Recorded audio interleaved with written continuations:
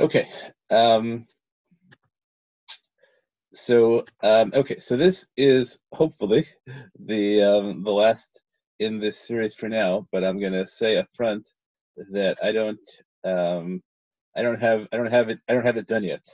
So it's always possible that there's room for another share. But I'm hoping that I'm going to move to writing at the end of this. And what I want to do in this share is sum up, take you through take you we went last time through the issues. I'll go through that again briefly. I want to talk about what I perceive as the current condition of halacha, which really there are only three people who have really made an effort to engage in the conversation around triage in the existing environment. Those are Rabbi Asher Weiss, Rabbi Herschel Schachter, and Rabbi Jason Wiener. So I'll talk about where they are, what a consensus is, where there are gaps, and then I'll talk about where I am. But we'll see that where I am isn't quite there yet, and we'll see if it can get me to where I want to be, to the point where I can actually participate in the conversation. Other than, I guess we'll talk about briefly, where I have participated in the conversation is by sending notes to the other three public participants, with sometimes influence and sometimes not. Okay, so we talked last time that the cases we're addressing are the cases we're addressing time-wise are if the patients show up at the same time, if the patients show up one after the other, but you haven't done anything yet, if the patients show up one after the other and we're still waiting for the second patient, but we know who it is, if the patients show up one after the other and we're waiting for a second patient, we don't know who that is. We just know statistically that that person is very likely to show up, just statistically. I don't care about the name. Um, and then places where the first patient is here and has been ventilated, and now the second patient has actually arrived. Right, those are our five basic circumstances, and they relate to they interrelate with the question of what conditions the patients are in. And so these are pairs of relative conditions. The patients can be more or less likely to die without ventilation, more or less likely to survive with ventilation, have a greater or lesser life expectancy with ventilation, past just mere survival. Um, they can be described. One of them can have chaye shah, and one of them can have chaye olam. One of them can be a goses, and one of them can be a non-goses. One of them can be a treifa, one of them can be a not treifa. Probably a goses can't have more than a chaye shah. Other than that, all the categories can probably interrelate. All right, and the issues I talked about last time, right? 17 questions that should be addressed in the context of the sugya, and I would say this is by no means an exhaustive list, but these are the questions I think that you can't really get to the end unless you've addressed each of these. There are other questions you're certainly entitled to address. I have left out any number of important texts. Let's say, for example, I have utterly ignored the story of Rabbi Chanina ben Tradion. I only briefly mentioned the story of Ula. Right? But I think these are what you have to address. One is, does the mission at the end of Harayot, which lists priority in terms of theoretically, I mean, in it says X codon Y, and it seems to be in the context of Hatzalah. Depending on what Hatzalah means, does it have any effect on priority in our cases? Why or why not? Why or when can't you kill someone else actively or passively to save your own life? Why or when can you decide that your life does precede your brother's, which seems to be has to be somehow be fitted together with the answer to the question two. Why and when must one kill a fetus to save his mother? May one kill a treifa to save a shalem? May one steal to save a life, even if the theft cannot be repaid? Do patients who have begun treatment acquire a right to continue treatment? Is the whole category of osek b'mitzvah, perturb mitzvah, relevant in terms of doctors moving from one patient to another? Is the category cholel lefanenu halachically relevant today at all, or do we just say, is it relevant to triage at all? I should say, relevant today. Right? So is it relevant today? Because you can argue that communication has made cholel lefanenu a useless category, or even if it is relevant, so maybe just who says it's relevant to the case of triage? Um, okay. When can or should actuarial considerations, those are considerations that are only played out statistically, but without relevance to particular first people you have any kind of relationship with, or even people who don't theoretically who you only predict their existence theoretically. Right? Does that matter halachically in context of pikuach nefesh or not? Is removal of a ventilator killing if the patient will probably or possibly die immediately within chaye sha'ah without first recovering? Right? Is that considered killing? When and why is hasarat monea permitted? Is death ever better than life for a patient? And how would you diagnose that? And what halachic implications does it have for death to be better than life? How do we define the terms chaye sha'ah, goses, and treifa? How much halachic confidence should we have in medical prognoses of life expectancy? What degree of deference may or must one show to hospital policy for what reasons? And with regard to all these questions, are the rules for healthcare professionals different than for everyone else? If yes, when and why? Okay, so those are our 17 questions. Let's move on to what I think the default psak is. So here's what I think the condition of halacha is. The only criteria that matter in terms of priorities among people are degree of risk and prognosis. Okay, this is the position of Shlomo Zalman Auerbach articulated. He based it on the Pri Megadim who articulated one of these categories, which was degree of risk. But so far as I can tell, nobody has disagreed with Shlomo Zalman Auerbach. Rav Asher Weiss said this explicitly. Rav Hershel Schachter said this explicitly. We have essentially accepted modernity's rejection of the relevance of Horiot. Right? So nobody thinks that Horiot has immediate practical existence nowadays. Whether that is an internally reached halachic conclusion or a force majeure conclusion that if you're writing for hospital, if you want to be part of a conversation, you can't talk about those sorts of distinctions. That is not clear, but it is clear that halacha nobody thinks it matters. I think that the consensus halacha as we have is that you can never remove ventilators. This despite Rabbi Wiener's argument that we should be able to. So the argument you can never remove ventilators follows that Tzitz Eliezer and Shevet Levi against Rav Zalman Nechemia Goldberg, against I'm blanking on who, against Rabbi Menashe Klein, and possibly against Rav Shlomo Zalman Auerbach, depending on how you read that phrase about Kvar Lelo Toel or not. Now here's the thing. I think that's the halachic consensus. Rabbi Wiener has proposed that we should say something else, similar to Rav Zalman Nechemia Goldberg, but I don't think that anybody has said that is the halacha. He doesn't argue that it's the halacha. He's suggested as a proposal that other rabbis might adopt. The challenge is, of course, that halacha has absolutely no impact on what happens in that regard. So when Rav Asher Weiss was asked this question about what doctors should do if the hospital regulations require transferring ventilators, he said, despite amazingly interesting and bold rhetoric in Rabbi Weiss's video, not the video, which I think I showed the link to once earlier. I should reclaim it. The video of his conversation through Aguda with, or his largely conversation answering preset questions from doctors on a video. He was very clear that halacha largely agrees with the moral conceptions of modernity. Right? He specifically said there are people who want to set up gaps between halacha and modern medical ethics, but I don't think there are very many. And he also said something that I articulated earlier and got a lot of pushback, that the communal interest we have in allowing doctors to participate in the medical profession is itself a halachic value. He argued in a loose sense that enabling Orthodox doctors to participate in the healthcare system is itself a fulfillment of the mitzvah of pikuach nefesh, and therefore it has halachic weight that enables you to override basically all other halachot. It's a very radical claim. Despite all that, when it came down to it, and they asked him about removing ventilators in accordance with hospital policy in particular cases, he said painfully, I think the only thing you could do then is recuse. So I think that's the consensus halacha as we have it right now. Which doesn't mean that it's set in stone. It's just what it is.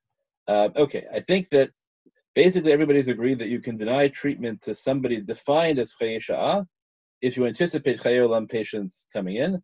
That I think that the consensus right now is against the Shevet Halevi.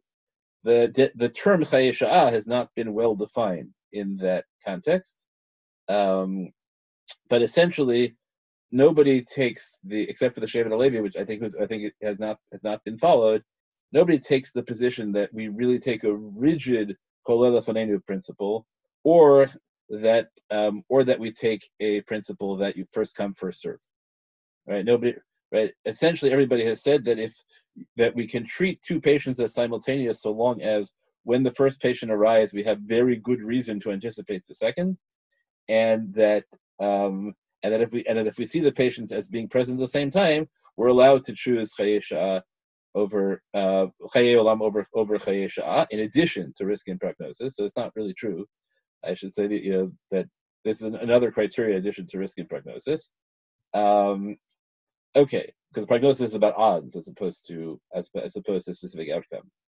Okay, can you add a second patient to ventilator if the overall patient survival index increases? So that's a new question. Nobody had really ever addressed that question before. Both Rav Asher Weiss and Rav Hershel Schachter have said clearly that they believe you can, even though adding the second patient in their assumption is lowers the odds of survival of the first patient. Right, so that's a very interesting issue that it's a new question, and yet it seems right now that there is a consensus. Although my bet would be that the Shevet HaLevi would have said no. Okay, finally, you can follow the hospital protocol for non-ventilation of a treifa, very narrowly defined treifa, or Chayei Sha'ah, which is ambiguously defined patients. Right, it seems that people think you can do that, but that it's not clear whether we say that's what the halacha is, or more likely that's the kind of thing you don't have to fight for, right, since you're just not doing something, so it doesn't require recusal, you just don't do it. I think that's the way it comes up. Okay, those are the positions that I think are fairly consensus, although thinking about whether I really want the word the treifa thing on there, I'm not sure that's been addressed really well, because a narrowly defined treifa almost never exists really. It's very specific medical conditions. It's not really relevant to COVID, so I'm not sure that I really need that. Okay, what do I call chidushim, meaning positions addressed by positions? Yes.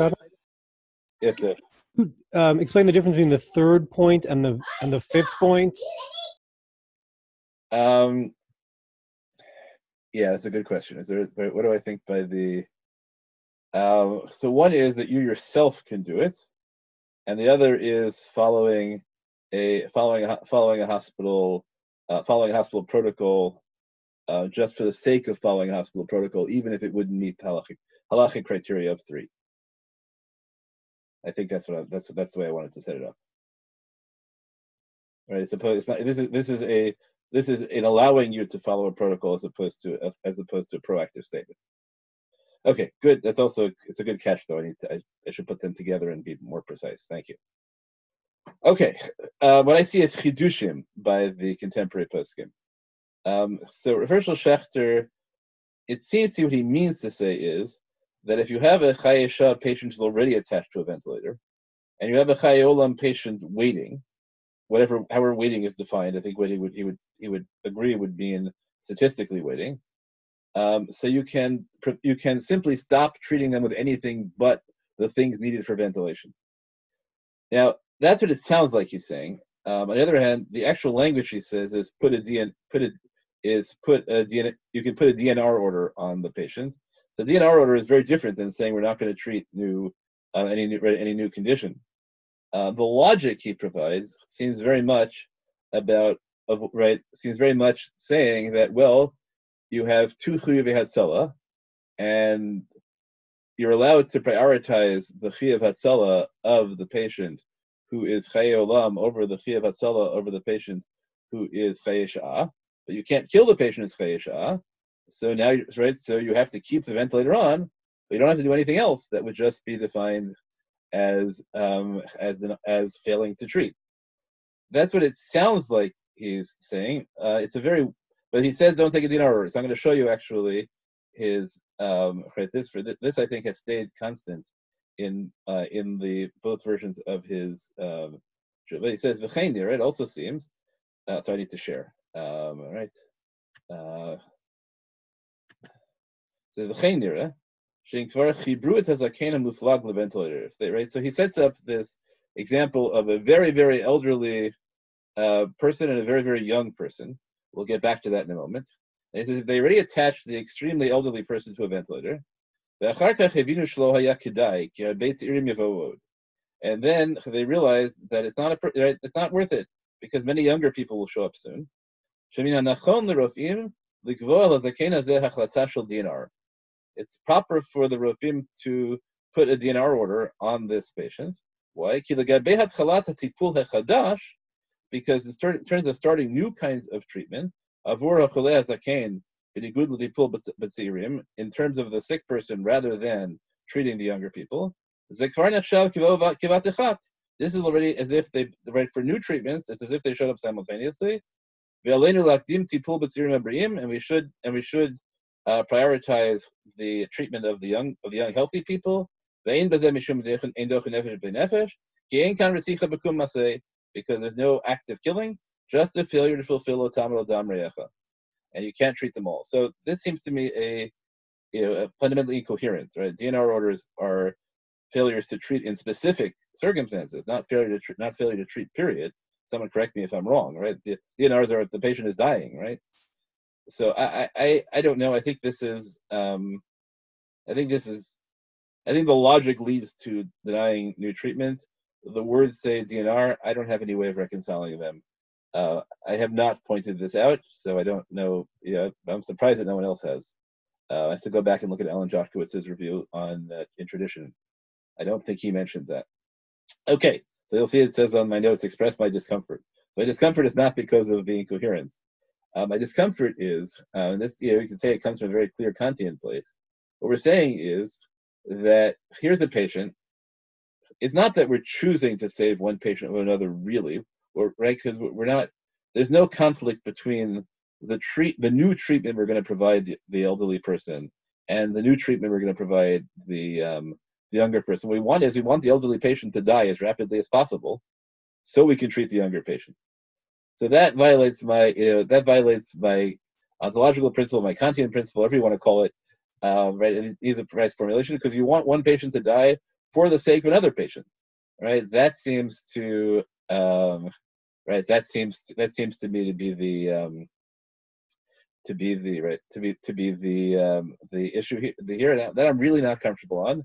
And so we can say, the test case would be, what happens if I want the first patient to die, not because I need the ventilator, but because I need their heart, right? So we say, okay, we're going to stop treating this patient so that we can, right? So if you say that it's in the best interest of the first patient to die anyway, okay, right? So that I can, right? That we could talk about that, and I use that in brain dead. But if it's not in the best, if this patient still has a chance of survival, just a lower chance of survival, and what we're saying is we want you to die because you're using up a resource that another patient could use. Right? It's not true that we're choosing, right? That we're choosing to distribute new resources differently because there's no conflict in terms of the resources we would give this patient now. We're denying them resource B because we want to get a hold of resource A. So I find this, both I say the language is incoherent. I think Ellen wrote people use it sloppily. What it really wants is a do not treat order as opposed to a DNR order, right? That's really what he wanted to say, I think. But it's tough to know. I should probably send an inquiry.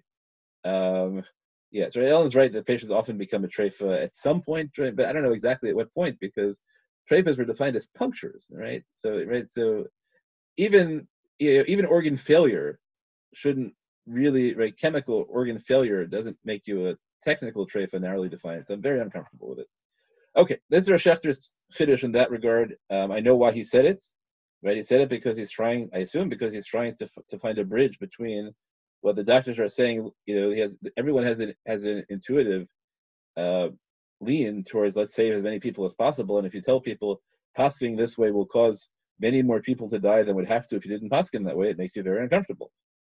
But this one makes me very, very uncomfortable. Okay, but I can't not present it to you. Okay.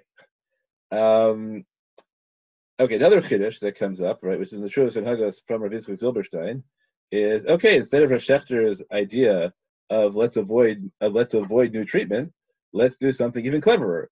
Let's deliberately put the respirator on a timer so that we will have the opportunity to treat the respirator as a failure to start new treatment as opposed to as a removal of treatment. So I mentioned to you that some people find that a really clever idea.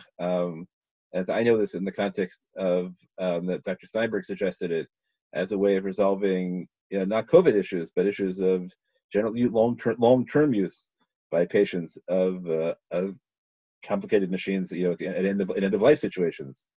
And some people say, "Oh, look, that's a really cool way of resolving the issue," and I really, really don't like it.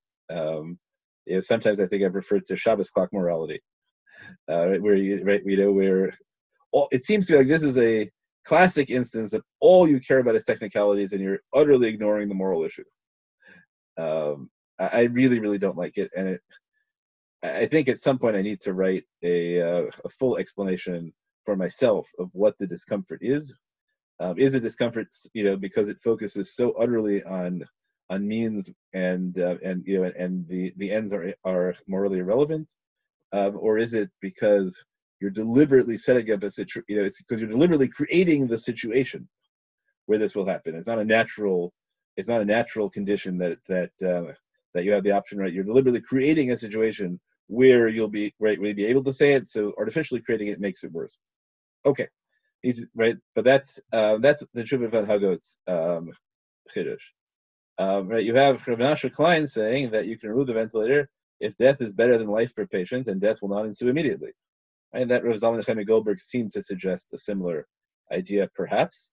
So that's really a core question, right? Is the intuition of most decisors seems to be that removing the ventilator, if it inevitably causes death, is killing. Tzitz Eliezer's phrasing is, if the process of dying begins immediately, the moment the ventilator is removed, then it's considered killing. But that's why people don't ever allow removal of ventilators. But if you simply find a way to say that removal of ventilators is not killing, period, then you are you're in a very different place, and that's what Menashe Klein suggests. And it always disturbs me when my moral instincts have even sympathy with Rav Menashe Klein sometimes, but this is one of those cases where I understand, where it's if I could convince myself, that would go a long way, but I'm not convinced, as we'll see. Okay. Yeah, I can't put two sheets on at the same time, but I'll try and go back to those questions later. Okay. And the final question is, the most radical position is that you can remove the ventilator whenever that improves actuarial results, right? Which is the extreme version. Right? If you say that removal of ventilators is always just failure to save, it's a violation of Lotamot and not killing, or if death will not ensue immediately, so then you really shouldn't need the criteria of death is better than life for patients. You should just allow whatever criteria you allow for choosing between two simultaneous patients. And so Zalman Nechemia Goldberg had a very expansive definition of which kinds of patient you could push aside for others. Rabbi Jason Weiner wanted to take that even further and argue that since removal of ventilator is only failure to save, when you're just choosing among who to save, then really you can use purely consequentialist criteria. You don't even need the categories like Chayesha and Chayolam. You can just move ventilators left and right, as if in order to maximize life. So that's a very big chiddush, and I don't think anyone but Rav Zalman Nechemia Goldberg says anything even close to that. I have been arguing with Rabbi Weiner, and I persuaded him that the Tzitz Eliezer actually very much did not take that position, and I'm hoping to persuade him that no one but Rav Zalman Nechemia did really at all. Okay, that's where everyone else is. Okay, so I'm going to go now to let's see which way to do it. I think rather than you should keep the 17 questions in mind again, so I'll put that on screen again quickly so you could review those. I'm sorry I didn't make them downloadable, but they'll be downloadable after the share. But I think what I'll do is I will present where I am first, and then we can look. Which way should I do it? I think it's better to present where I am first, and then if we have time, I'll go back and through my answers to all 17 questions. Oh, you know what? Do it in the order I said it off. Okay. Here are my answers to the 17 questions. Let's do it that way first. It makes more sense. Okay. So does the mission at the end of Harios have any effect on priority in our cases?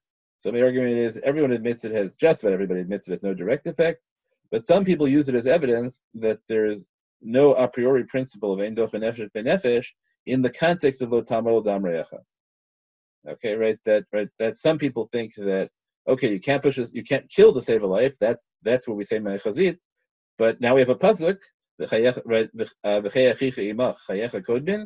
that pasuk says that we don't, that when it comes to life saving, right, all that whole notion just disappears. In life saving, we can make whatever distinctions we find useful.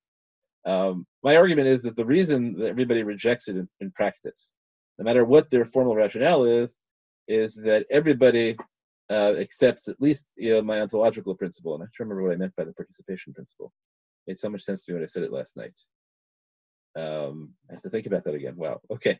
I think everyone basically accepts the idea that you can't act in a way that causes some people to, right, that seems to suggest that some people have more ontological value than others. Okay. Number two, why can't you?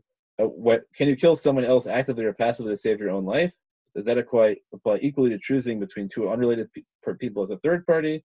And can your relationship to the parties matter? What if it's your parent, right? What if it's your teacher? What if it's your friend? So the answer is you can never kill someone else if it's defined as killing, whether it's active or passive. The only time you can ever kill somebody is by introducing the category of rodef, right? That means I rule like the Rambam against Tosfot. So you can't passively kill. You can't passively kill someone else to save your own life, right? That's under Saber of Chaim. This also means that a rule like the Noda B'Yehuda against the Minchas Chinuch, that you can't kill a treifa to save a shalem. And the answer is, does this apply equally? Sorry, this should have been yes. It applies equally to choosing between unrelated people as a third party, and your relationship to the parties cannot matter. Okay, this says challenging. The challenging cases are: what about abortion in cases to save the life in cases that can't plausibly be signed as rodef? So really, what about abortion to save the life of the mother? What about abortion to save the mother in cases that can't plausibly be defined as rodef? So that's that's a challenging question. We talked about chemotherapy. So the question. Oh, I see.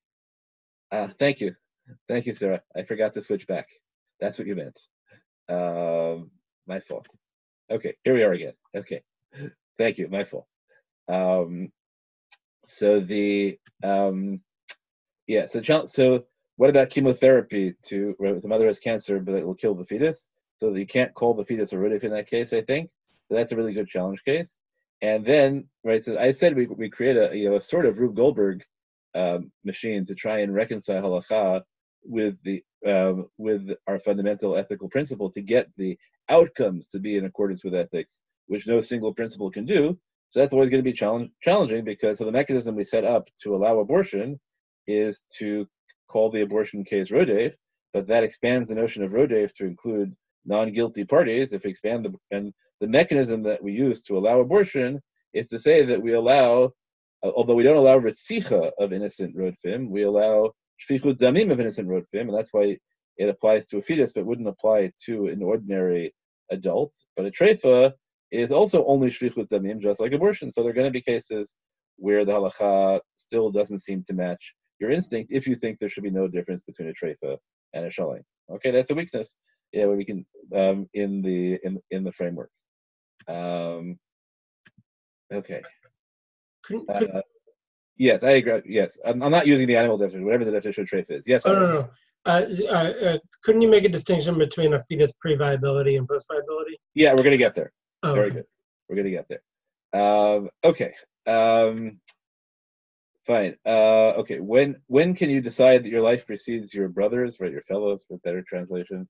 Does this apply equally to choosing between two unrelated people as a third party? Can your relationship to the parties matter, right? So this is the same question as above, but asked in the context of life saving, as opposed to asked in the context of killing. So the answer is right. The answer is that so you can when the case is defined as life saving, it shouldn't make a difference if you're a third party, probably. I really wonder in the context of life saving. So this is really a challenging question, whether there is a technical argument that one could make that says that, well, what happens if you have an additional chiyuv towards that party, like kibbud av v'em? So maybe if you have an additional chiyuv towards that party, you are allowed to prioritize them in life saving. I really don't know in the end where that should come out. I guess what I'm reacting against is a story tell that one of my first class of Maimonides, my first year, I had a 7th grade class. That was a mistake. It never happened again. It was that a great class that I completely failed to communicate with. I could not construct sentences they could understand. And the one day that we really communicated was, I decided one day to test a Dennis Prager thesis. Dennis Prager had argued that the reason we should support religious education is that if without religious education, nobody will ever understand that if a random stranger is drowning at the same time your dog is drowning, you have to save the stranger rather than your dog, because of the innate value of human life is a tzelem elokim. That can only come through a religious education and not through any kind of secular education. So I tried it on that class of Maimonides students, and they voted, I think, 13-2 for the dog. And had a so years later, those students were still asking me, I still understand, why is it that you should save the stranger rather than the dog? So that, I understand that allowing relationship to matter is a very dangerous thing. And yet I can't, I share, I understand their intuition. I just don't extend it to dogs, and maybe that's because I don't have pets. So figuring out how you do that is a challenge. There is a technical way to do it, right, in terms of kibbud av v'em. I would rather not, but I'm not sure that I can rule it out of hand. Okay, you can kill a fetus to save its mother because the fetus is a rodef. You can't kill a treifa to save a shalom unless the treifa is a rodef. May you steal to save your own life? Yes. Somebody else's life, I think you must steal to save someone else's life, even if the theft cannot be repaid. Yes, so I'm taking a very strong position on the right, whether you can matzil acherim b'mamon chavercha. I don't think that patients acquire a right to continue treatment. I don't think osek mitzvah patur mitzvah is relevant. I think that the category of chol l'faleinu is relevant generally nowadays, and possibly relevant to our case, because here's the way I set it up. Right, there's a different shir you can all look up again. Is that I use this. The category of chol l'faleinu is developed in the context of autopsies, and it reflects a very real problem, which is that if you don't define it by chol l'faleinu, if you allow actuarial considerations to affect halacha, so autopsies are just one case, but you also allow anybody anywhere involved in the healthcare industry to violate Shabbos. The problem is that l'faleinu is not a really good category anymore. So I think we need another category that plays the role that l'faleinu did for the Noda B'Yehuda. I don't know what that category is yet. And as I say, this came up very lamasa for me recently, because I got asked a bunch of shilas about people who were working on the large scale mask distribution question. Working in government to mobilize resources, right? Or on the small scale, people who were spending every spare moment of their time making masks, right? So I got asked these Shabbos questions, and there wasn't really great halachic precedent about it. You can see the failure of halachic precedent really in the question of whether you could you could call people on yontiv if you were having psychological distress. So people would try and say, the second after the one I issued, that Rav David Cohen put out through Amadim put out a video saying exactly the same thing, just suggesting that you should use a shinoi. Now, if it's pikuach nefesh, you don't need a shinoi. If it's not pikuach nefesh, it's not mutter with a shinoi. Right, and what he said, Rabbi Willig said the same thing is, but there's some kind of intuition that pikuach nefesh, which is anticipated pikuach nefesh, is a little bit different. So let's have what I would call a heker, right? To recognize that this isn't really quite pikuach nefesh, but it's a category that we can choose to treat as pikuach nefesh if we want to. nobody thought that if there was no way of doing it, nobody suggested that if you couldn't do it with a shinoi, that it wasn't mutter to do without a shinoi. Right? It wasn't technically coherent psak, but it was an interesting intuition. So all of us recognize that the category chol l'feinu can eat your entire life. And I'll talk about Moshe Temler has an article in a book called Kvod Harav that I always quote, which he says, he asks the question very boldly, why is it mutter for a Jewish community to spend money on anything other than hospitals? And certainly, what about right? Why is it mutter to spend money on a museum, right, as opposed to a hospital, right? So that, I think, is a very powerful question. How we answer it, there are lots of different ways to answer it, and we'll talk about it. But I think that fundamentally the question is right. Okay, and we need something like chol l'feinu to talk about how. Okay, so this is really the big one. So when should actuarial decisions affect pikuach nefesh?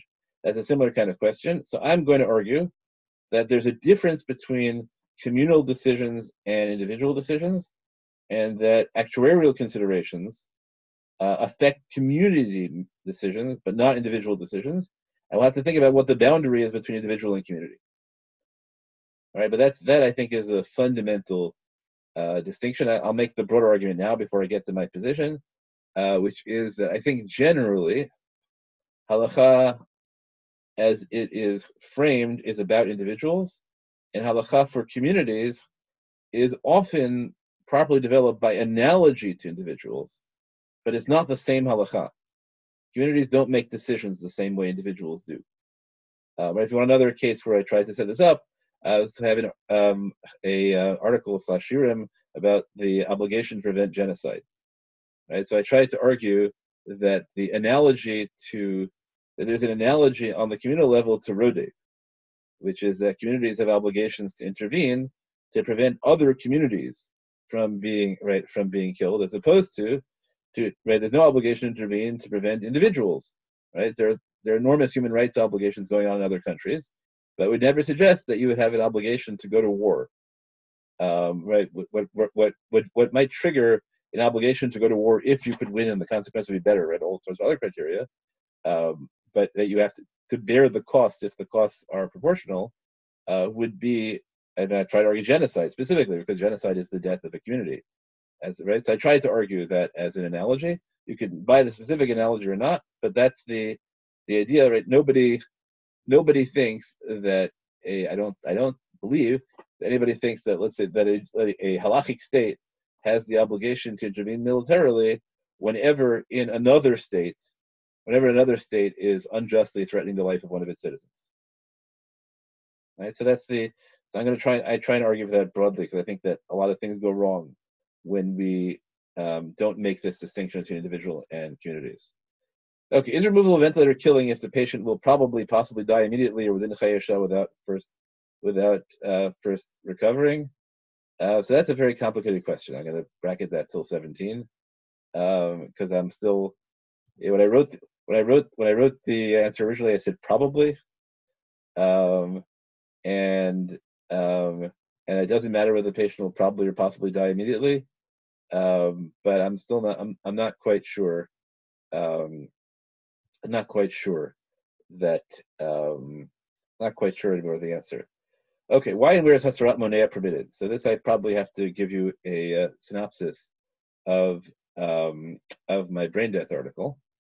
My argument is that the Ramah has been fundamentally misunderstood by everybody since the Ramah. So this is my chiddush, and that Hasarat Monea, there's no there's no situation in which Hasarat Monea is permitted, and there's no Hasarat Monea is forbidden equally for all patients except for a category called Goses Zman Aruch. Right, it's not a regular Goses, but a Goses Zman Aruch is somebody whom we define as somebody who should already have died. Right, that's Rav Chaim Levi's astonishing formulation. Right, God wanted them dead, but something went wrong. And so then the question is, so why do we allow these things? And the answer is, how do you diagnose whether somebody is Goses Zman Aruch or just the person who is the person who is not yet dead? Right? How do you distinguish between a person who is not really alive, right? The way I would say the formulation that I use, which I think I get from Chaim David Levi also, I'm trying to remember who the other patient, and the Tzitz Eliezer uses it also, I think, is that they are now a soul trapped imprisoned in a body, as opposed to a soul inhabiting a body. So the way we diagnose it is that those patients will die in circumstances when other patients will not. For example, if you have a hammering noise, right? So a patient who is alive will not die because you stop hammering. But a patient whose soul is trapped in their body, okay, so it might be that their soul will finally get to leave. Right? So I think the Hasarat Monea, I think in theory you should be allowed to shoot that patient. It would, right? The only thing is that if you shot them, you'll never, right? How would you know whether they were the right kind of patient or not? So the only thing we're allowed to do is these things, not because the Hasarat Monea is some kind of magic, but rather because Hasarat Monea is a diagnostic. Okay, so therefore it's not really relevant to any of the other things we do. If you accept my psak, it is relevant to brain death. You can read an article about that, because brain death would be a case where in fact we can diagnose Gosei Siman Aruch in other ways, which is why it's okay to take organs from brain dead patients even if they're alive. But if you want to buy that argument, okay. Is death ever better than life for a patient? And if yes, how is that condition diagnosed? What halachic implications does it have? So I think the answer is, and this I think is clearly a halachic answer, right? I think Sarah asked this question many shurim ago. It's clear all over halacha, all over Agadah for sure, that sometimes death is better than life. It seems to me that the best definition we can have of that is permanent unconsciousness, and probably you also need to say with some kind of discomfort, although it's very hard to find a patient who has no discomfort at all. That's the paradox of brain death, right? Is that how can you claim it's in their best interest to die if they're not experiencing any discomfort, right? So manasha. But that's maybe something soluble. Okay, there's no obligation, and so in such cases, I agree. There's no obligation lo tam el dam re'echa with regard to patients for whom death is better than life. I don't know how we define these terms. I just gave you a definition as Gosei Siman Aruch. As I told you, treifa, I would much rather use a very narrow technical definition. I don't understand why Razam Nechemia wants to expand it. I would rather have the category treifa have just about no existence in halacha for humans.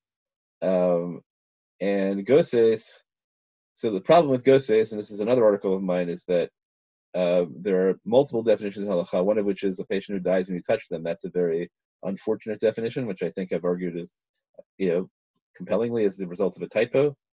On the other hand, like what it means for someone to be dying. So some people say that some people do know the difference.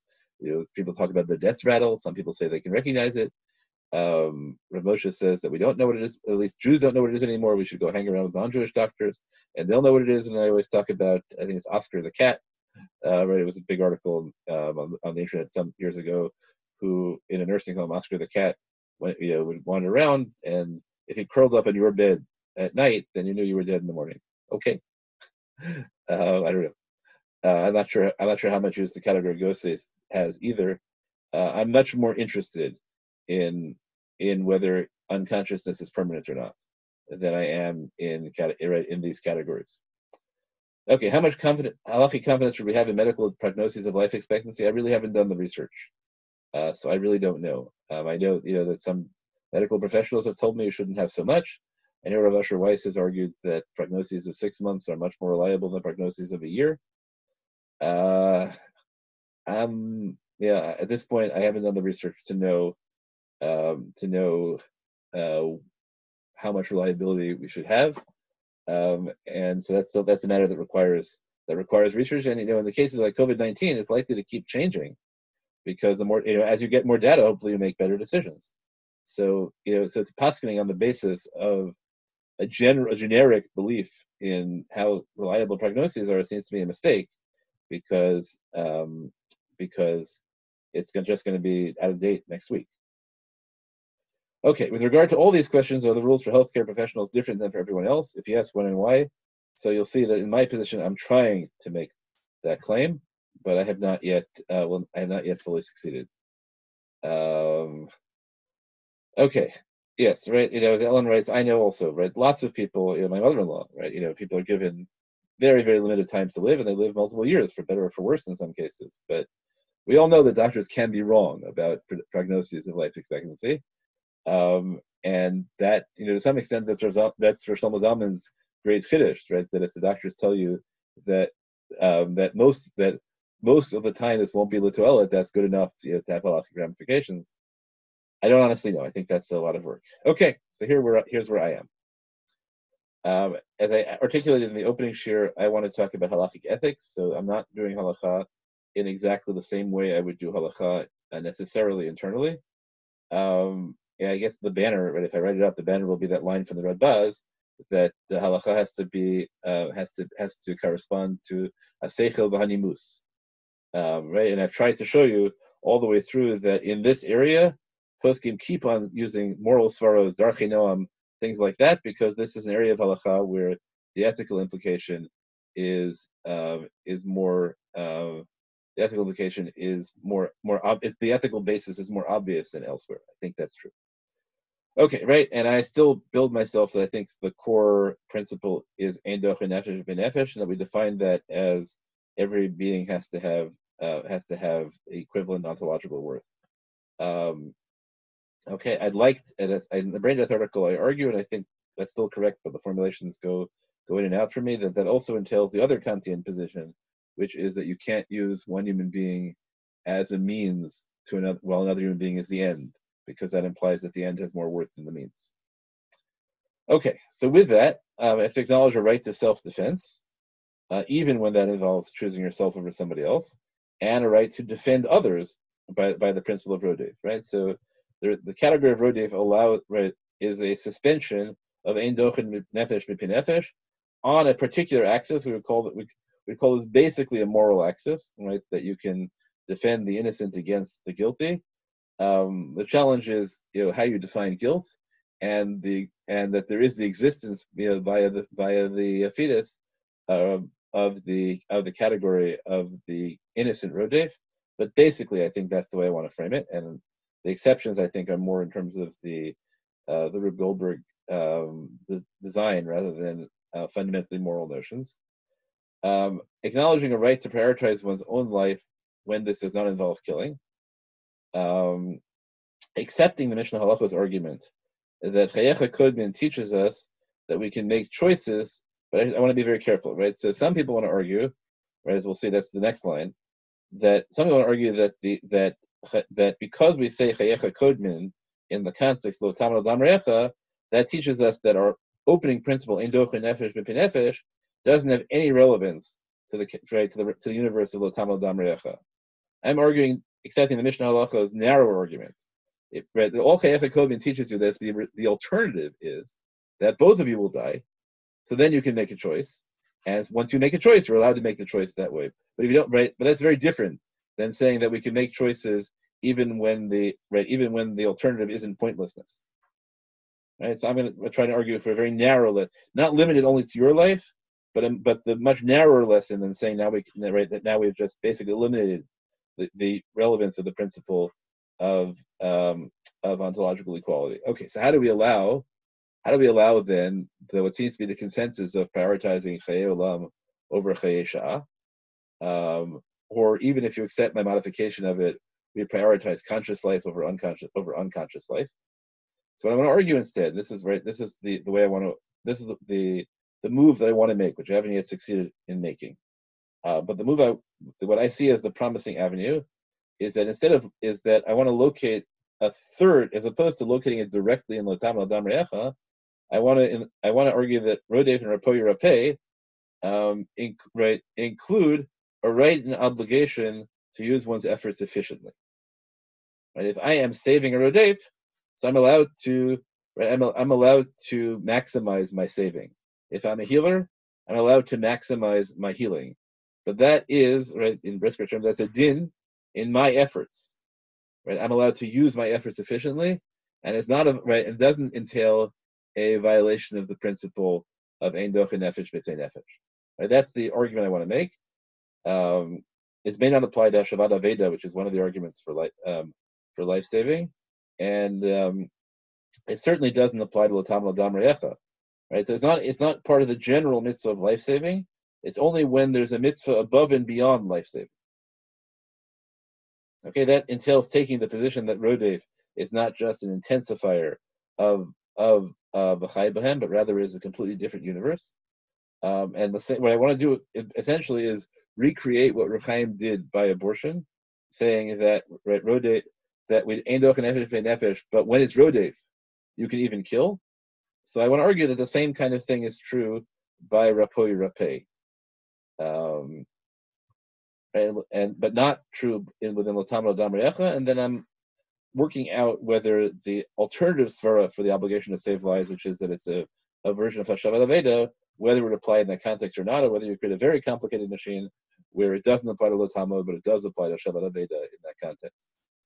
Okay, because of that, I reject the application of Osek b'mitzvah. It's not irrelevant. Right? It's not in terms of Lotamo Dam Re'echa. It's not relevant because that would never allow you to make the choice. That's not what's allowing you to make the choices.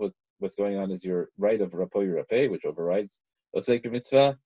I reject the idea of a right to continue being treated or continue getting treatment.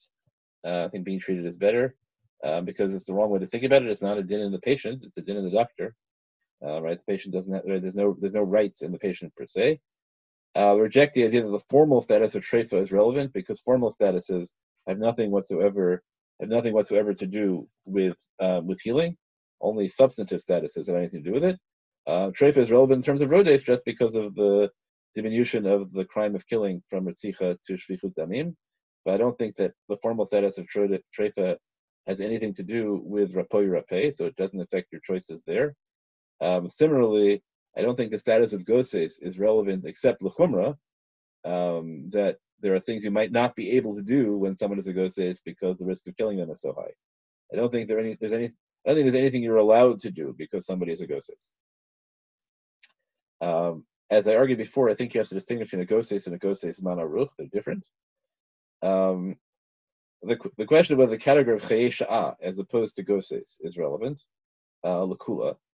So, as I say, my instinct is I'm not so fond of that category at all. I prefer the, let's say, Eliezer and the Mishnah Halachos' notion that, we don't know how God values life, and that's part of my ontological equality.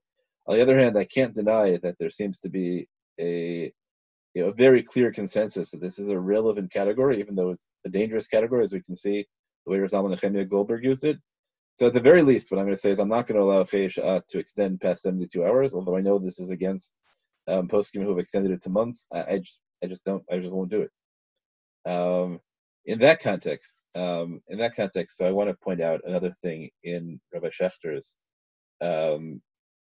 There are really two versions of Rabbi Schechter's Tshuva. There's the original version. So here's what the original version said. I just want to illustrate the dangers of even not thinking very rigorously about these categories and how things can creep in. So here is Rabbi Schechter's original version. He said, he quotes the Mishnah Harios, right? So the Mishnah Sof Harios, Huva Seder Kdima Patzalat. Did I share successfully? Probably not, right? Let's go back to that. Here.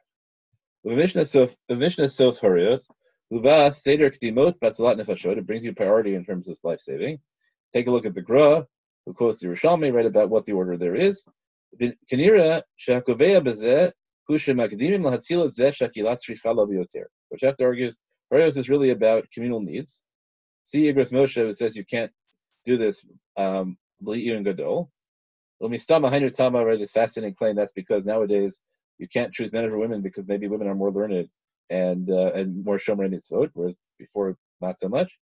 But here he says, Achein, however, Cheshbon Zeh, this calculus, Shel Zaken Muflag Mesukan B'Negud L'Tzur Bari, of an elderly, endangered person as opposed to a young, healthy person, that you should treat the young, otherwise healthy person before the extremely elderly, unhealthy person.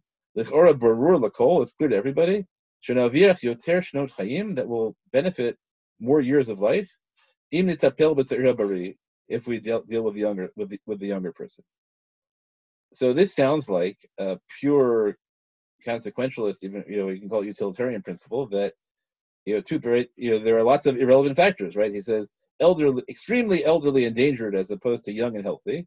But what happens if what happens if extremely elderly and healthy as opposed to young and healthy? It's still pretty clear to everybody that actuarially you'll gain more lives by dealing with the young patient, right? And that's the extension of Chayei Sha'ah versus Chayei Olam, right?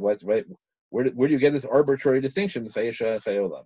So I pointed this implication out to one of our Schechter students. It was also pointed out, I discovered afterwards, by Dr. Alan Jotkowitz in his Review and Tradition. And a new version came out, which I am assured, so I take it on faith, was the original meaning, but it was still very sloppy. Right? Here's what it says now. Okay. Right, but that calculation between the Zaken Miflag and Musukan, as opposed to the Seir Bari, right? This is. Tell me if you can't see the screen. Lichora Tama Barur Lakol. Everybody understands his reasoning. Shenarviach Yoter Im Netapel Basir Habari. We'll gain more if we deal with a young, healthy person. More years of life vanished. Don't think it's because the young person will live 40 years, and the elderly person only 5. Demand Leimon, who will say this to you? Okay, right. So he explicitly denies this, and instead he says what's Gamana is that the elderly person, even if the ventilator helps, which he defines as less than a year. Okay, right. So all these categories, I have to take it on faith that that's what was intended in the original version as well. But you can see that allowing the category of Chayei Sha'ah into here, it ends up being stretched wildly, and the logic of it takes you in all sorts of very dangerous places. At the very least, I'm going to limit Chayei Sha'ah to 72 hours. Okay, I agree that there's no obligation, there's no Lo Samar Adam Recha against the best interests of patients. Although it would be better if we just said Lo Samar is not the source and Hashavat Aveda is the source. That's Tzarech Iyun. And again, I have my definition of best interest of the patient as permanent unconsciousness. If I had my druthers, probably I would say that the choices you can make are based on what the odds are of the patient recovering consciousness with the capacity to make moral choice, much more than distinctions between Chayei Sha'ah and Chayei Olam. But I'm not sure I can do that because that's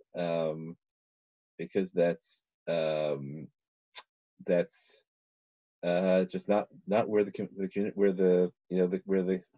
of Psak is right now. But I would much rather have that, and that leads to situations where it's legitimate to remove the ventilator because removing the ventilator is the only way you'll ever allow the patient to recover consciousness, even though they'll die faster. And there's almost no circumstances where a patient will be preserved for conscious Chayei Sha'ah, by a ventilator. And constant Chayei Sha'ah that will go on long enough that will have a significant impact on our capacity to provide treatment to others. So I think that that's really where we should end up. But I haven't figured out a way. Even if I said it, I think I would have to say it very tentatively. I'd be very reluctant if, for some reason, I was actually asked the Shai Lamasa to rule that way, unless I've talked to somebody else at least to agree with me. Somebody somewhere with halachic weight. Okay. I guess somebody other than Rosamund Nechemia Kolber. Okay, as we pointed out, I reject the relevance of Monea except as diagnostic. I reject the relevance of Lefanenu as a criterion for triage policy, triage policy. So I don't think Lefanenu is relevant, but except as a criteria for individual doctors. Individual doctors probably should think about Lefanenu, but when doctors are dealing with a situation where they're bound by communal policy, like in a hospital, then they follow. Then they're just agents of communal policy, so they don't follow their own thing. Right? I think Lefanenu is only relevant in private practice. When you're a doctor in private practice, so you're entitled to say, I know it's possible that there's a patient with Dr. So-and-so has a patient who might be helped more by this medication, but I obtained it from my patient. Good. I think you're allowed to say Lefanenu in that case.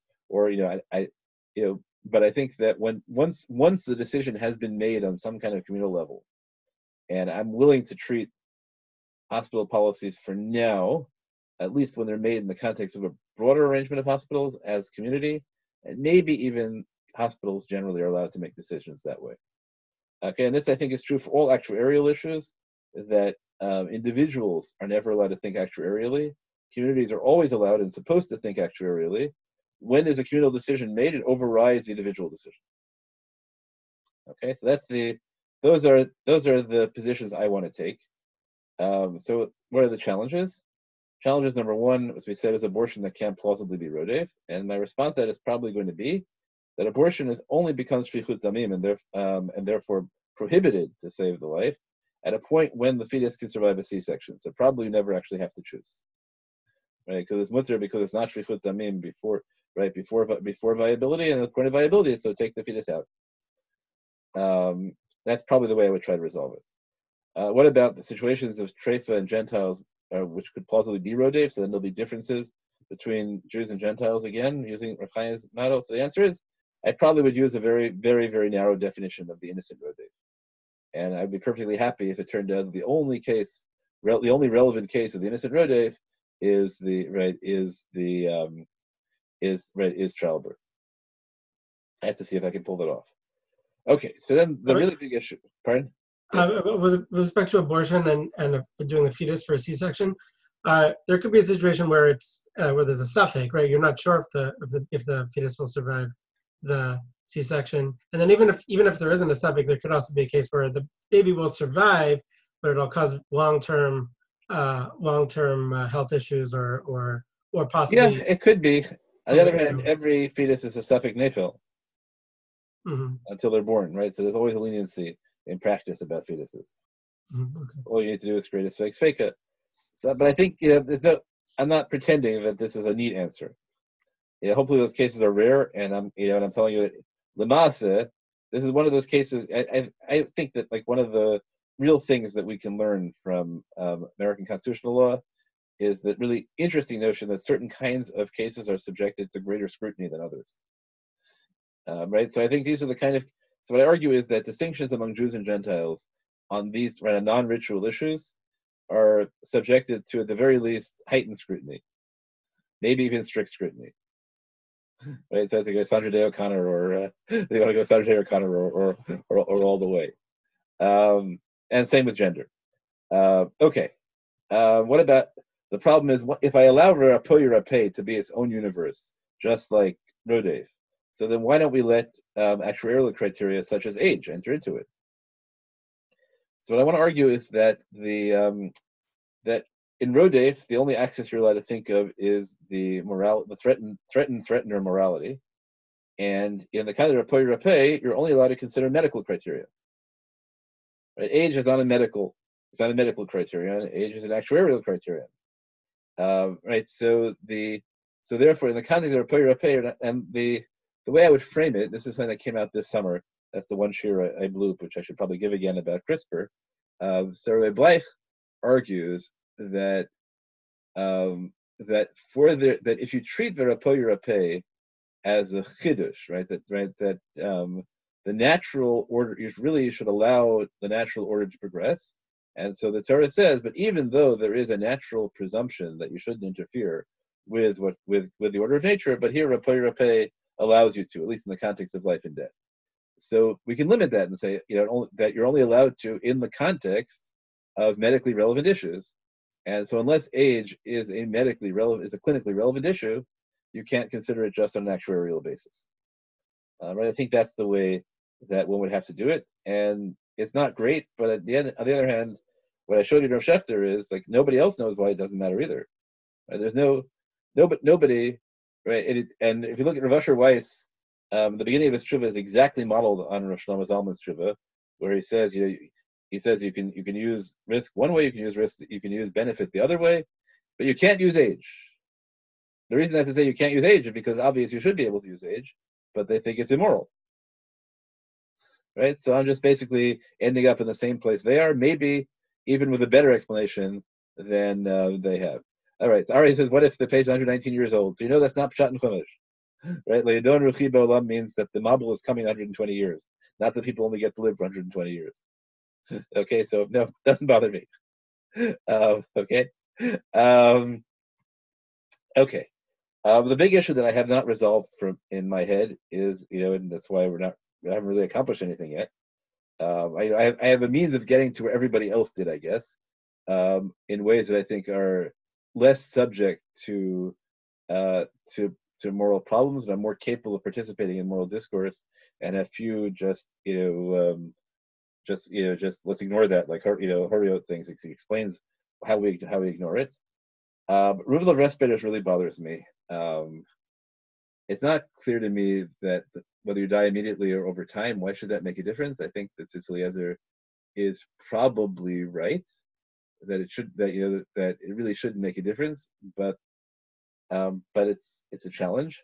And what the real issue to me is what I think what we're looking for um, is right. And I pointed out the weakness with the with the Rosh Hashanah's approach, right? The moral weakness in the last sentence. But here's really where I'm going, and I haven't succeeded yet. The question is, can motive make a difference? Meaning, can the same action be murder in one context and just a failure of lo talmud in another? So I thought of kind of test cases. Like one is a doctor takes a respirator from a patient to give it to another patient, and the other is somebody pointing a gun at a doctor and saying, I want you to remove that, or just a random non-doctor walking in, right? So is there a difference between a doctor pulling a respirator with the intent of helping another patient, and a murderer walking in and pulling a respirator, right? Not a murderer, that's sorry, and someone else walking in and removing the respirator for the sole purpose of killing the patient. So does motive define the action? It seems to me that what we really want is a way that ordinarily pulling a respirator is shfichut damim, right, or grama de retzicha and things like that. And despite that, that there are within certain kinds of narrow circumstances, right, namely when it enables a doctor to maximize their healing efficiency, we do allow them to do it. I haven't found a way to thread that needle yet. Razal Menachemia, I think, gave up too much in terms of of it not being killing at all. I think it's both halachically wrong and morally deeply troubling. On the other hand, it seems clear that the approach we have now adopted in halacha isn't really working, because what we're really saying is doctors should recuse themselves, but we're not. I don't think anyone is going to the barricades and saying we need to demonstrate against this. Right? I think more like it's a place of discomfort where we tend to think the result is right, but we can't justify it halachically. But the problem with that is that maybe is that if we think the result is right, how much do we think the result is right? So the Massachusetts guidelines, written by Dr. Truog, do allow age essentially as a criterion, as long as there's as long as it maximizes anything that maximizes years of life. Right? There's no notion of which is the reverse, right? You can say ontological equality, exactly the same. So now, since all lives have ontological equality, but we allow them to be multiplied by length.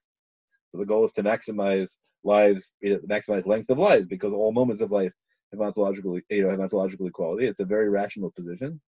I don't want to go there. I really don't want to go there. But I don't think we have a really good way of getting there. It's in Dr. Truog's world, right? You just score people, and at the end of the day, if you have a 50-year-old, who has a 60% chance of survival, just say one person has a 60% chance of survival, one person has a 70% chance of survival. I think in Dr. Truog's world, you take the ventilator from the 60% person to the 70% person.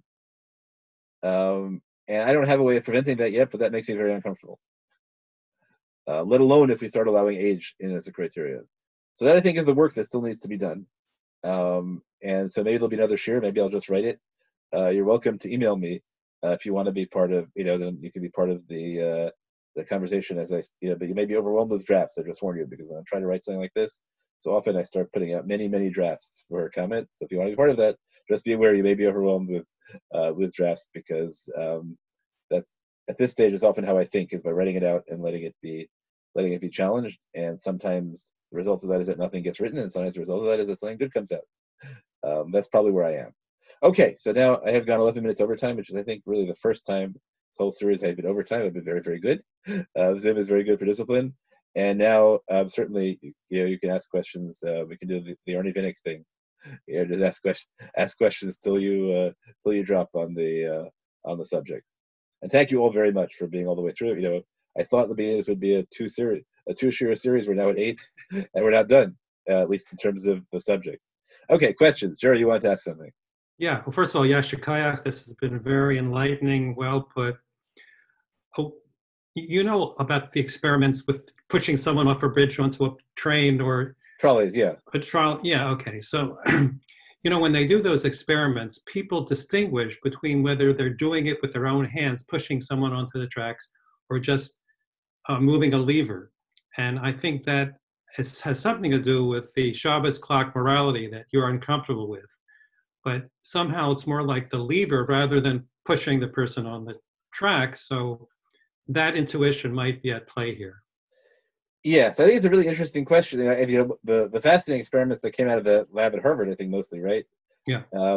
Right, about which seemed to argue some of their work, I think, was challenged later. Yeah. But I think that arguing that there are hardwired intuitions, right? And that Kumase Shevel Tase is one of those hardwired intuitions. Right. Right. And so then the issue is, do we think, okay, halakha has to agree with those hardwired intuitions? No, but I'm just saying I think it might have something to do with why people feel good about the Shabbos clock morality. That might be why they feel good, because it sort of comports with their intuitions. That's right. And the category of Brahma, right, will correspond to that. And the question is, but, I like to think halakha is a little bit more sophisticated. And so, there's an instinct, but I think we have to validate the instinct, but not the application. Good. Okay. The other thing I wanted just to note is the idea of not having priorities as to, Zakein. There was some talk in New York about giving priority to doctors who were treating COVID patients if they became ill, that they would get priority for certain things. Just noting that. Yeah, I should say, right, I forgot to address that in the thing. That's to me the right answer to that is you have to have it has to have a direct actuarial impact on outcomes for the whole community. It can't be a reward. It has to have a direct actuarial. You can't even be. It'll help you in the next. I don't think you can. I think that's where it has to be at least magefa shelafanenu. Okay, but it is an extra incentive for someone to go back into medicine or to go into the hospital, knowing that they'll have a better chance of being treated. Right. So I saw the arguments, and I have very deep suspicion. I'd rather that's not how people made their decisions, but they might very well. And if you showed me that that we wouldn't have enough doctors, and this way we have enough doctors, or doctors are willing to take chances they wouldn't, then I would accept it as a legitimate public policy argument, even though I would probably oppose it as a matter of public policy. Okay, and is there not a mitzvah to take care of your own life, to make sure that you live or that you take care of your diet and exercise? There is some sort of, isn't there a mitzvah of preserving yourself? Tell me what you want to get out of that. Let's suppose I say yes. It's sort of like kibbud av v'em, when you have to choose between, saving your father and saving a stranger. You might say there's an extra mitzvah. In the same way, when you have to choose between yourself and someone else, that there's an extra mitzvah of preserving your own life. And that's how you get to Rabbi Akiva's principle. And you could use that principle. I see. An interesting way of taming Rabbi Akiva's principle on the one hand and allowing it to be expanded on the other. That's interesting. I have to think about it. Okay. I have to think about that. Okay, shkech. And thank you again for suggesting this. So you're really uncomfortable with the idea of, in my terms, making a multivariate model in which age is a separate, independent predictor, and the model without age doesn't predict as well, and you really want to leave age out? I do. I'm just saying that so does everybody else. What do you mean? You make a coma score or something, I think probably age is in it. All those they contain because they're empirically relevant. I mean, everybody else halachically. right? Right. Okay, I hold think, right. I think on. everyone else often talks about, it has to be age can only be used when it's clinically relevant as opposed to actuarially relevant. I think that's the definition. I think that it might be Massachusetts has to do that also because it would be illegal otherwise. But as I say, it puzzles me, right? Because you look at Rosh Zalman, and you look at Rav Asher Weiss, and Rosh Hashanah, I really thought was saying the other thing, and yet it's clear that Rosh Zalman and Rav Asher Weiss just say out of hand, you can't consider age, but why not? I think that probably the reason they're doing that is because they think it would be against Jewish ethics to value the young more than the old.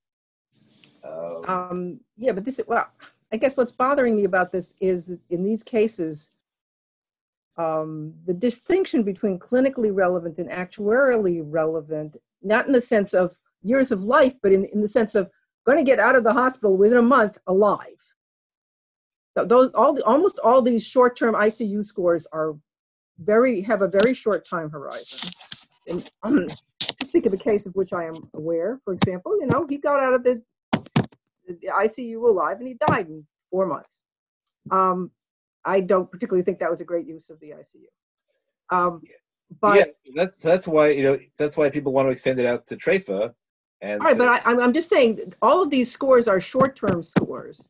So in some sense, they are the only clinically relevant thing because it's the only way you can put all the variables you have together in a way that doesn't say, well, this one has 74 breaths per minute and this one has 69 breaths per minute, and how am I going to trade that off that's a lot of breaths. So if age is relevant for short-term results, right? That's what all these things are. All these scores are short-term results. So that might be clinically relevant then.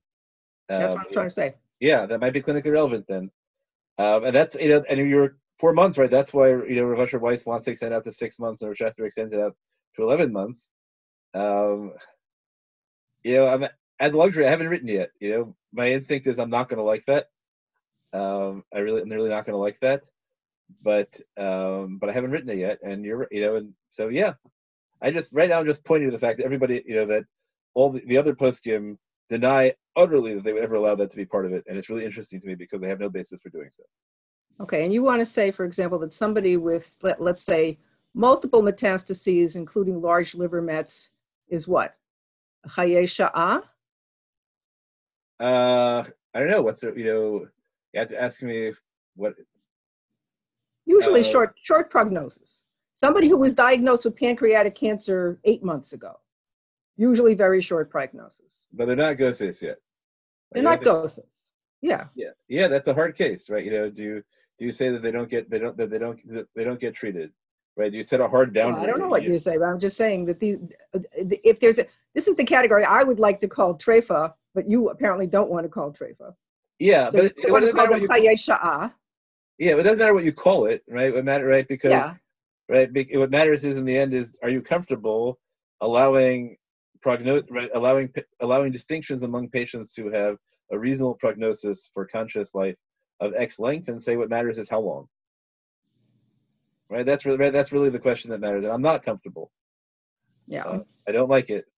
Yeah, okay, but I'm just saying that's kind of. But those are the practical kinds of people that are in this category. Right, I agree with you, right? And so, and I think if I look at what other poskim have written, everyone is deeply uncomfortable with it, but everyone is also deeply uncomfortable with the notion that it plays no role at all. It just doesn't make sense to say, I can save a person for a second, I can save a person for 80 years, I'm going to save the person for a second, right? That also makes no sense. And so they set up arbitrary lines, right? For some people, the arbitrary line is a year. For some people, the arbitrary line is 6 months. For some people, the arbitrary line is 72 hours. Right? That's basically what we're doing. So my inclination right now is to set the arbitrary line around 72 hours. But I could be argued into more. Some of it's going to depend, unquestionably on the data of how many, right? What really is the difference in outcomes depending on where you set the line, and how many patients really are in that in between space, right? And would the world shift radically? You say 72 hours. Well, guess what? What's really causing mortality among patients who could otherwise save because of inadequate ventilators is if you just set it at 96 hours, everything would be great. Right? So that would put a lot of pressure at putting it 96 hours, right? I don't think we should pretend otherwise. So that's why I don't know. I don't like the notion that we can say, well, yeah, he could have lived for a year, but he could live, right? I'm not comfortable with that. Okay. Okay, but I don't have anything better yet. The only thing I can point again is that nobody else did either. Right? They're all pretty much putting in arbitrary lines. The only language we have really that makes a difference is Chayei Sha'ah. Well, actually, we have two languages that make. We can say Chayei Sha'ah, we have some kind of thing. You can say Treifa, we can do something. But the problem is that no one can really say that a Treifa is more dead than a Goses for these purposes. It just doesn't make any sense.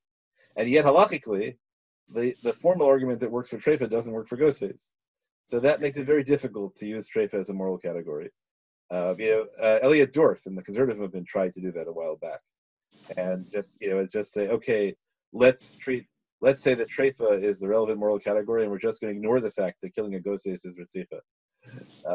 Right? We're just going to ignore that. And I didn't think that was a very honest treatment of the halacha, but perhaps I should have a little bit more sympathy now, because I'm being stuck in the same Picard. I understand the temptation. But you still shouldn't give into it. Okay, and I'm just going to say one more thing. Yeah. My understanding is that the only people who do not ever use age in some sense as a criterion are the United States and maybe the halacha, and in the NHS in Britain and probably every European system, and I believe the Canadians, there are certain things that they will not do for people over a certain age, various age cutoffs. And do people they do that not because systems. of clinical outcomes, but because of just life expectancy? Not because of what? Not because of clinical outcomes, but because of life expectancy? I think just like we don't do whatever it is for people over 80. Yeah, but just because on average people over 80, whatever, and because it's an expensive thing and we're not going to spend the money on it. In this case, in this country, we decide we're not going to spend the money on poor people. In that case, they decide they're not going to spend the money on old people. Right. So you're right. Like, ongoing critique is that we in the U.S. spend twice as much as everybody difficult else. to justify percentage of our healthcare economy on the very end of life, right? We have a part of the generational transfer of wealth is in healthcare, and that's also a deep moral challenge. You're right. Yeah, the trouble with that is nobody comes in with a sign that says, this is the year I'm going to die. Yeah, in Hachinami.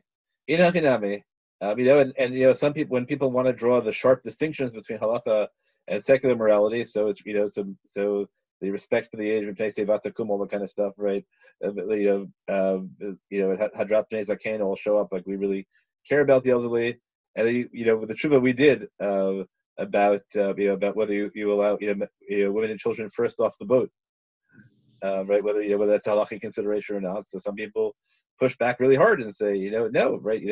Halacha thinks you should get the elderly off first, right? And then we get to the Vad Hatzalah right during the Holocaust, right? Saving Talmidei Chachamim, develop Talmidei Chachamim before anybody else, right? So these are not easy questions. I don't have a great answer. I'm happy, I guess, right now that I suspect Israel also doesn't use age as a criterion, by the way. Well, yeah.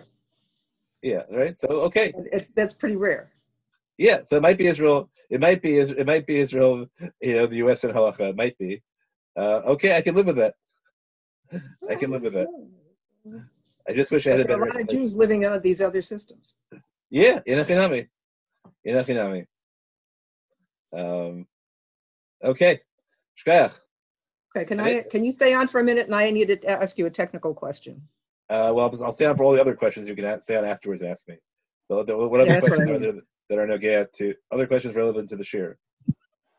I wanted to ask you to elaborate on what you were saying. Maybe can you scroll up a bit so I can see your answer here? Can you show us? You want to go back to the questions? My question is what you were saying about the obligation to use one's efforts efficiently, and you said this should not does not apply to Hashavat Aveda and not to Lo Tamod. Yeah. Why not? What's the distinction there? Why would So I'm trying to- insufficiency apply only to those two and not to those two? Right. So I'm trying to argue that Rodef and Rapoi Rapeh are defined as mitzvahs above, like there's a normal moral order, which is Ein Doch Nefesh Pei Nefesh, and then these are built in as specific rights. Whereas Hashavat Aveda is just part of the normal system. Right? It's not defined as an exception. Right? These are right. So if Rabbi Bleich is right, let's say, right, I haven't thought it formulated this way, but I'll say Rabbi Bleich claims there are only two natural law principles in Judaism. One is Ein Doch Nefesh B'Pei Nefesh, and the other is that if God wants someone to die, you're not supposed to stop. You're not supposed to stop them. Right? Life and death are in God's hands. Okay. And halacha builds in exceptions to both of those. Right? Rodef is the exception. Is an exception to the natural law principle of Ein Doch Nefesh B'Pei Nefesh, and Rapoi Rapeh is an exception to the claim that God has the right over life and death. Okay. So those exceptions, I'm willing to build in a right that is implicit in that exception, which doesn't apply anywhere else in halacha. Right? That's the way I want to do it. We'll see if it works, but that's the way I want to do it. It may put too much weight on Rabbi Bleich's understanding of Rapoi Rapeh. And naturally, there was always huge amount of pushback to that this summer. Yeah. I mean, maybe I'm not fully understanding what you're trying to say here, but I don't see the parallel between Rapoi Rapeh and Rodef, because Rodef is a particular exception to Ein Doch Nefesh B'Pei Nefesh, and Rapoi Rapeh seems to be like flipping around what you call the natural state of things, or whatever, that you should let God do what he wants with people, but Rapoi Rapeh means in every case we want to try to save people. Yeah, so the question, Rabbi Bleich was dealing with was CRISPR, right? What do you have a right to? Is there really an unlimited right to manipulate the human being, or is it limited to the context of healing? Right. So he argued it was limited to. He wants to argue that only you can only do things that can be defined as refuah. So we talked about the proper way, how you define refuah. That even if you accept that technicality, it doesn't get you there. But that's what what we were trying to do, right? Was I'm sorry, I would send you to the shir, but I totally blew. That's the one shir I think I totally blew in this whole series that I have to give again, as the CRISPR shir. My fault, because I didn't re-prepare it. What we're trying to do is the intuition that a lot of people have is that there is a problem with playing God. And on the other hand, you have the Rav idea that control of the environment is part of human dignity, is part of it's Adam 1, all those sorts of things, and trying to find some way to balance those. And that was a big part of the project for the summer, was to figure out a way in which halacha could capture that. On the one hand, imitatio Dei is a fundamental human purpose. On the other hand, playing God is wrong. And we're trying to and so Rabbi Bleich was really the only person who made any kind of serious philosophic effort at approaching that. There have been Christians who tried also, but within the halachic world, Rabbi Bleich is not atypically the person who made a serious effort at that. And so I'm trying to move his effort in that regard and see if it has implications here as well. Like where we came out in the summer, I think a lot of us, obviously, every tshuva was, as always, has its own unique perspective, and some of them are radically opposed. But I think if you ask where the intuition was trying to move, most people understood that you can't ban things. Like banning scientific things absolutely is a loser long term, right? Yeah. Scientific progress is going to happen, so you need some kind of progressive notion. And yet, at the same time, the notion that you can always do whatever you always advance whatever, no matter what the consequences are, that's also bad. And so, what we're trying to do what I was trying to do was to use Rabbi Bleich's conception of some kind of natural law limit on human creativity, which doesn't relate, but one which relates more to process than outcome. right? Right. And so I'm trying to apply that here also to say like Rapé is a space where we've talked about giving human beings a lot of autonomy, but not unlimited autonomy.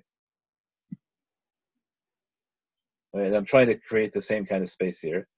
But this is part of the whole challenge of trying to do halacha in the context of serious philosophy, right? Law doesn't always work in the context of serious philosophy, so it may not work. But that's what I'm trying to do. Okay.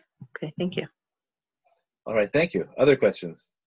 Yeah. I'm not sure if you discussed this previously, but the concept of davar she'eino nitkaven, which I realize is a Shabbat concept maybe, but can that be used, for example, to distinguish between the case of burning somebody's food and, well, there are various things, but burning somebody's food versus taking them off the ventilator, right?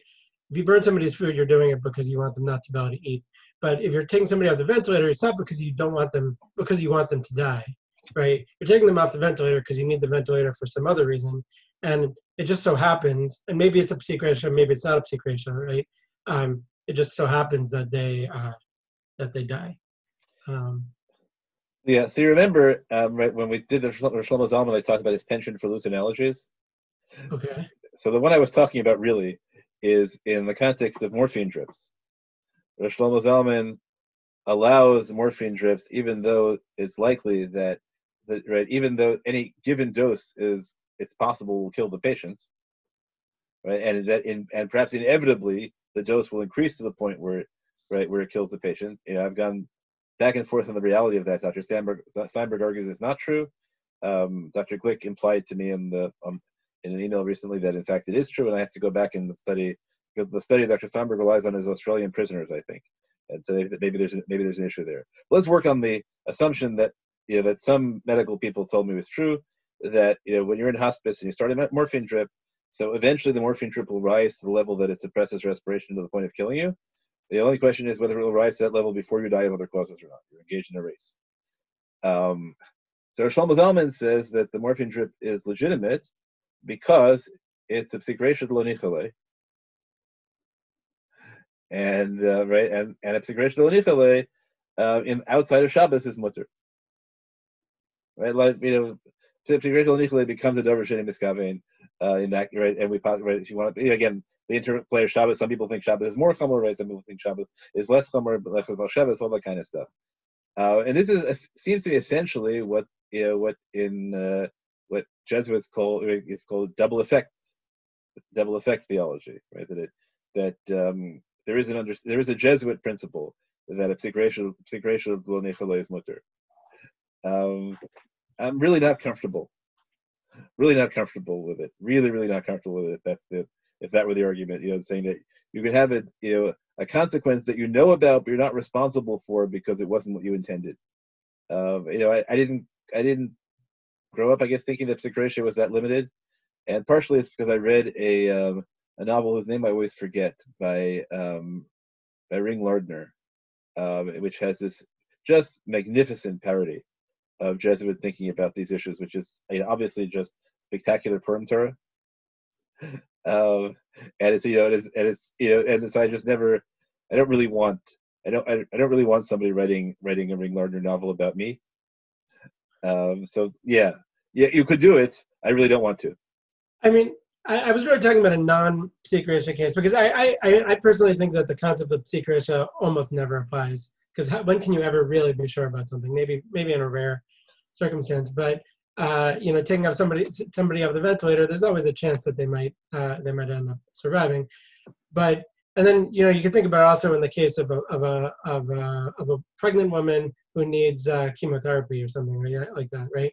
But to leave aside the issue where maybe you have to make sure that the fetus dies because the chemotherapy might cause permanent damage, right? Let's assume that's not an issue. Then there you're giving the mother chemotherapy in order to save the mother. You're not trying to kill the baby. In fact, you hope the baby doesn't die. You just it just happens that the baby might die. It's either psik resha lo nichale or davar she'eino miskaven. Right, you're right. I really don't like it. It goes against my notion that you take you take responsibility for foreseeable actions, and in Shabbos is a unique thing. I'm willing to allow exceptions in Shabbos, but I'm very uncomfortable extending Psikresha outside of Shabbos. But intellectual honesty, I have to tell you, Shlomo Zalman, says Kain Psikresha there, just like he says over here. He says Ki osek mitzvah patrim and mitzvah ilu zecha, right? Shlomo Zalman likes these analogies. I don't like this analogy. So I mean, I guess what you're saying is actually kind of it's similar to, so in American law, right? A psikresha for murder doesn't get you out of it, right? Or even our davar she'eino b'kavod, right? As long as you take an action which it might move it down to second degree murder or something like that, but as long as you take an action which Has a foreseeable consequence. Yeah, then right, you're still going to be liable for murder or second degree murder or manslaughter or something like that. Yeah, it's a machlokas achronim. I could tell you that also, right? Generally, whether the category of psikresha applies in Nezikin, right? It's, and how that relates to grama and all this kind of thing. But there, well, that's interesting because if you have a machloket, then you could combine it with the concept of treifa, right? You could then have a sveka. Yeah, I could do it if I wanted to. I could do it that way. I don't want to. I really, I said grab Nezikin, but also the nefashos, right? All these issues come up, and and then we say, okay, by the end of the nefashos. So in terms of you want to say, I guess what I'm happy getting not having the death penalty. So I'd say, okay, it turns it from ritzicha to shvichas damim, so I don't have to worry about capital punishment. But do I want to get it, turn it from shvichas damim into just lo samo? No, I don't want to. I don't want to.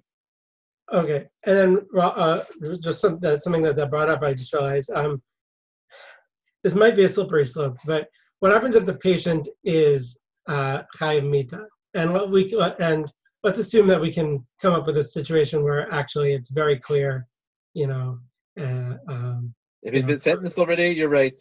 If he's been sentenced already, he's probably dead.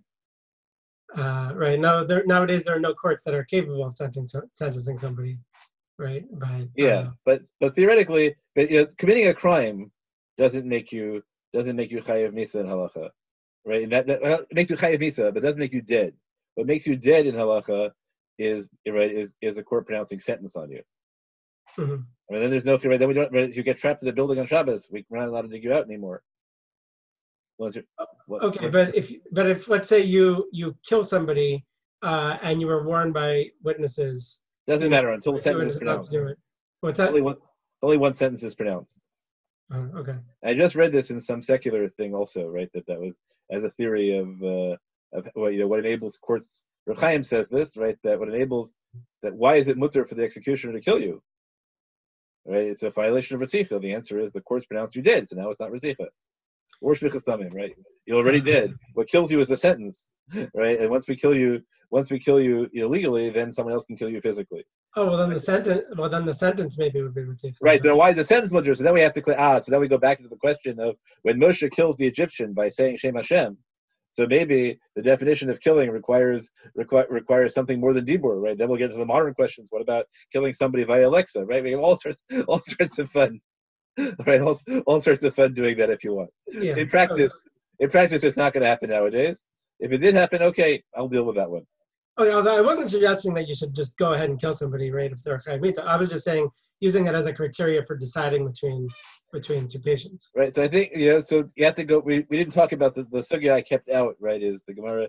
If you're surrounded by bandits and they say give us one of you or we'll kill you. So one girsa in the Yerushalmi says that you're allowed to give them somebody if he's already chayiv misa k'sheva ben bichri. Right. Sheva ben bichri is chayiv misa as a morid b'malchus. So you're right, and that's the case the Gemara is actually talking about. Right? So all machlokas, afilu k'sheva ben bichri, or only if k'sheva ben bichri. Is it only because sheva ben bichri actually has been sentenced already? Maybe murder malchus is different because the king's allowed to kill you without a sentence. Right? All those sorts of fun. Right? So I could have if I wanted to do that, I could have spent the whole we could spend a whole other shir on sheva ben bichri or two. I tried to keep that sugya out. It doesn't seem but you're right. Yes, we could do that. Right, thanks. Okay, other questions? All right, thank you again. Email me if you want to be part of the written framework, and And I really enjoyed learning with this group. I'm really glad people came. So even though I'm hoping to spend much more time writing over the next 5 weeks and preparing for SPM, but I hope we'll find other occasions to learn, if not in the next 5 weeks again. And also, if you have time and you want to prepare for SHIR, so then we can talk about that. We can talk about, I think I'll probably password the SPM SHIRM live over the summer, but if people are going to prepare, I'm happy to give you the password. Okay, thank you.